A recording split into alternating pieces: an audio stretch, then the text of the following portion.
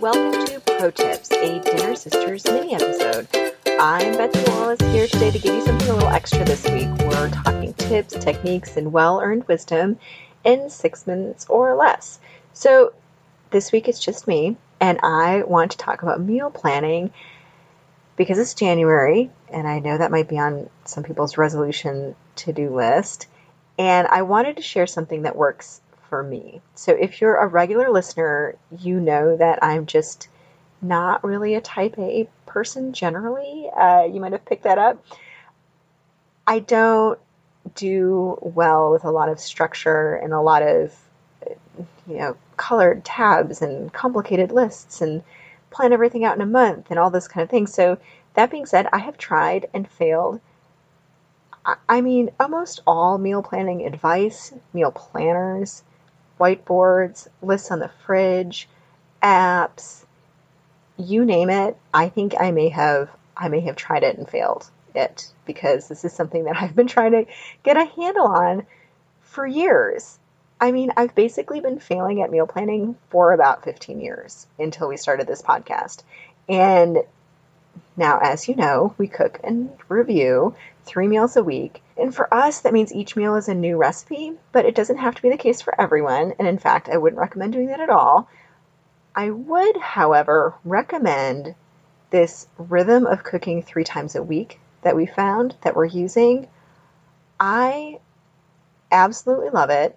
I will probably do this for the foreseeable future. I won't say the rest of my life because who knows, but I'm using this. This is a meal planning structure that works for me, and I just wanted to share it in case anyone else is in this boat where you feel like all the meal planning suggestions and advice and materials are just set up for people who are naturally planners anyways. You're not alone. I am also a meal plan failure, but I have kind of figured out something that works. So hopefully all the rest of us who can't do colored tab binders for their meal planning might be able to find something that sticks. So I think about it as a sort of rule of 3 meal planning structure. So each week I buy specific ingredients for 3 meals that I know I'm going to make. So as I said, these are generally for the podcast, but even if it weren't for the podcast, this is how I would cook from now on, and this is how it works. So I don't generally shop on the same day. I'm kind of flexible there. I don't have a super strict routine, but I'll start as an example and say I bought groceries on a Sunday, and I've decided that my 3 meals for the week will be the creamy chicken and mushroom soup that we just made, naan pizzas, and the dobu jirim, which is the spicy braised tofu, which I'm a huge fan of. So that's what I'm going to make this week. I decide to make the chicken soup on Monday, double that recipe, so I have leftovers on Tuesday. Great. Make the chicken soup. It's going well. On Tuesday, we are running late from swimming lessons. My kids are crabby, and the traffic's terrible, and we're not going to make it home, and I just want to feed these kids. So we drive through the Chick-fil-A. Totally fine. Still flexible. We just have that soup for dinner on Wednesday. Leftovers on Wednesday then. Thursday, I decide everyone's home, it's kind of happy, we're doing homework, people are there. I'm going to make these naan pizzas because that's what we're sort of in the mood for. We do that. Friday, again, people are kind of in a good mood. I'm in a good mood. I decide to make the spicy braised tofu, double it. I know I'll be happy to have it over the weekend, and now that I've done that, my 3 meals for the week that I had planned on making, I've done. That was my goal. I'm kind of done with home cooking for the week. Gold star to me. So that's what kind of a typical week of cooking looks like for me. And here are some key takeaways. The days that I cooked, I was happy and less stressed out because I knew I had all of the ingredients on hand for 3 recipes in the fridge, and I knew where those recipes were. I knew what I was going to make. So I could kind of take the temperature of my family and the evening that we're having and say, okay, today feels like a naan pizza night. Let me just pull all those ingredients out and make it. So I'm not sitting at 5:30 staring at my fridge thinking oh, I've got some chicken in here and some lemons and some carrots, and then Google chicken lemon carrots and see what comes up, and then make kind of bad chicken lemon carrot from all recipes. This is what I used to do. I no longer end up in the situation with kind of bad food because I always have 3 meals that I know I'm going to make in the fridge. But I'm flexible on the days that I cook those. So the second part of this is actually maybe a little bit more difficult than the cooking itself, which is on the days I'm not cooking, I just let go of the guilt.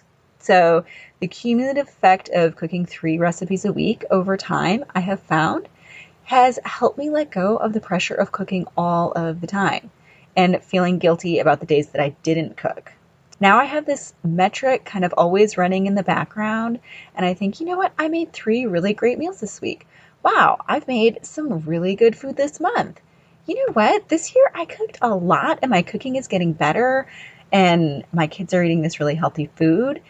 And that cumulative effect, like I feel like I'm just filling up this whole year with all these wonderful recipes, has really helped me let go of all of the days when we just eat sandwiches and leftovers and takeout and things like that, because I feel like, you know what?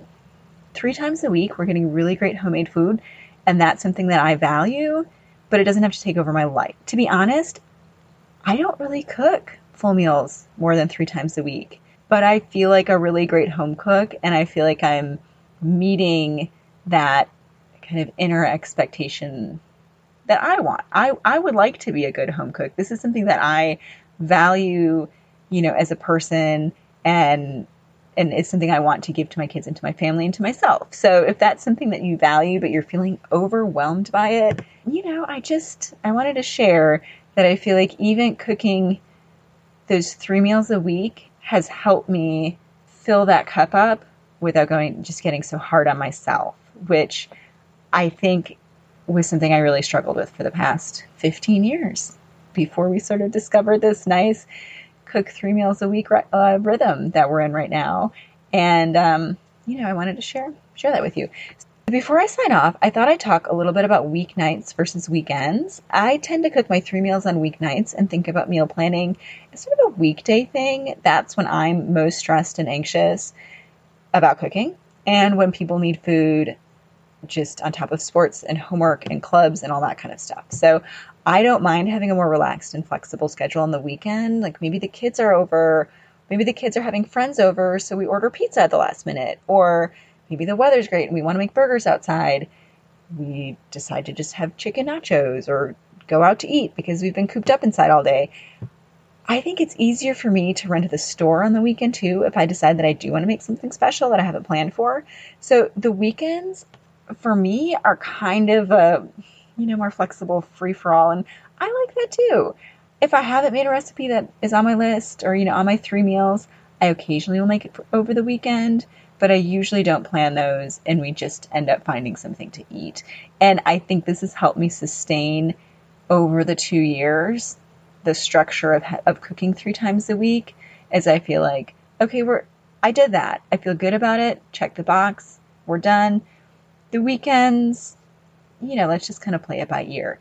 But every week, at least I know I've got these 3 things I can make with leftovers that's usually covering us about 5 days. Hopefully that gives you something to think about and something that might help you in the new year. And if you're thinking about meal planning, but you are not a person who does well with highly overly structured meal plans with a capital M, capital P, this might help you out. All right. So that's this week's pro tip. If you would like to share your expertise with us, of course, we'd love to hear it. Send us a message on Facebook at Dinner Sisters Podcast, or send us an email at dinnersisterspodcast@gmail.com. Thanks for joining us. See you next week. And of course, we'll always save a spot at the table for you.